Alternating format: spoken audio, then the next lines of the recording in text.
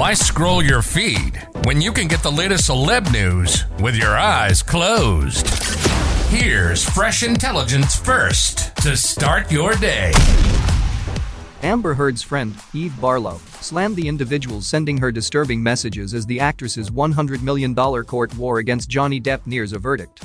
Barlow shared one unsettling message in particular on Friday, showing a video depicting Heard with a gunshot in her head. The journalist said the disturbing threats are incessant as closing arguments in the 6-week defamation trial are underway today. I'm disturbed by the amount of people sending me pictures and videos of what Amber would look like dead, she shared in another tweet. It's beyond my comprehension.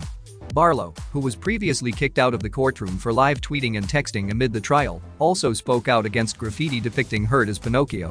While Heard's supporters continue to defend her, Depp has stood by his claims that he never abused his ex-wife, telling the jury, "It's insane to hear heinous accusations of violence, sexual violence, that she's attributed to me, that she's accused me of." Now don't you feel smarter? For more fresh intelligence, visit radaronline.com and hit subscribe.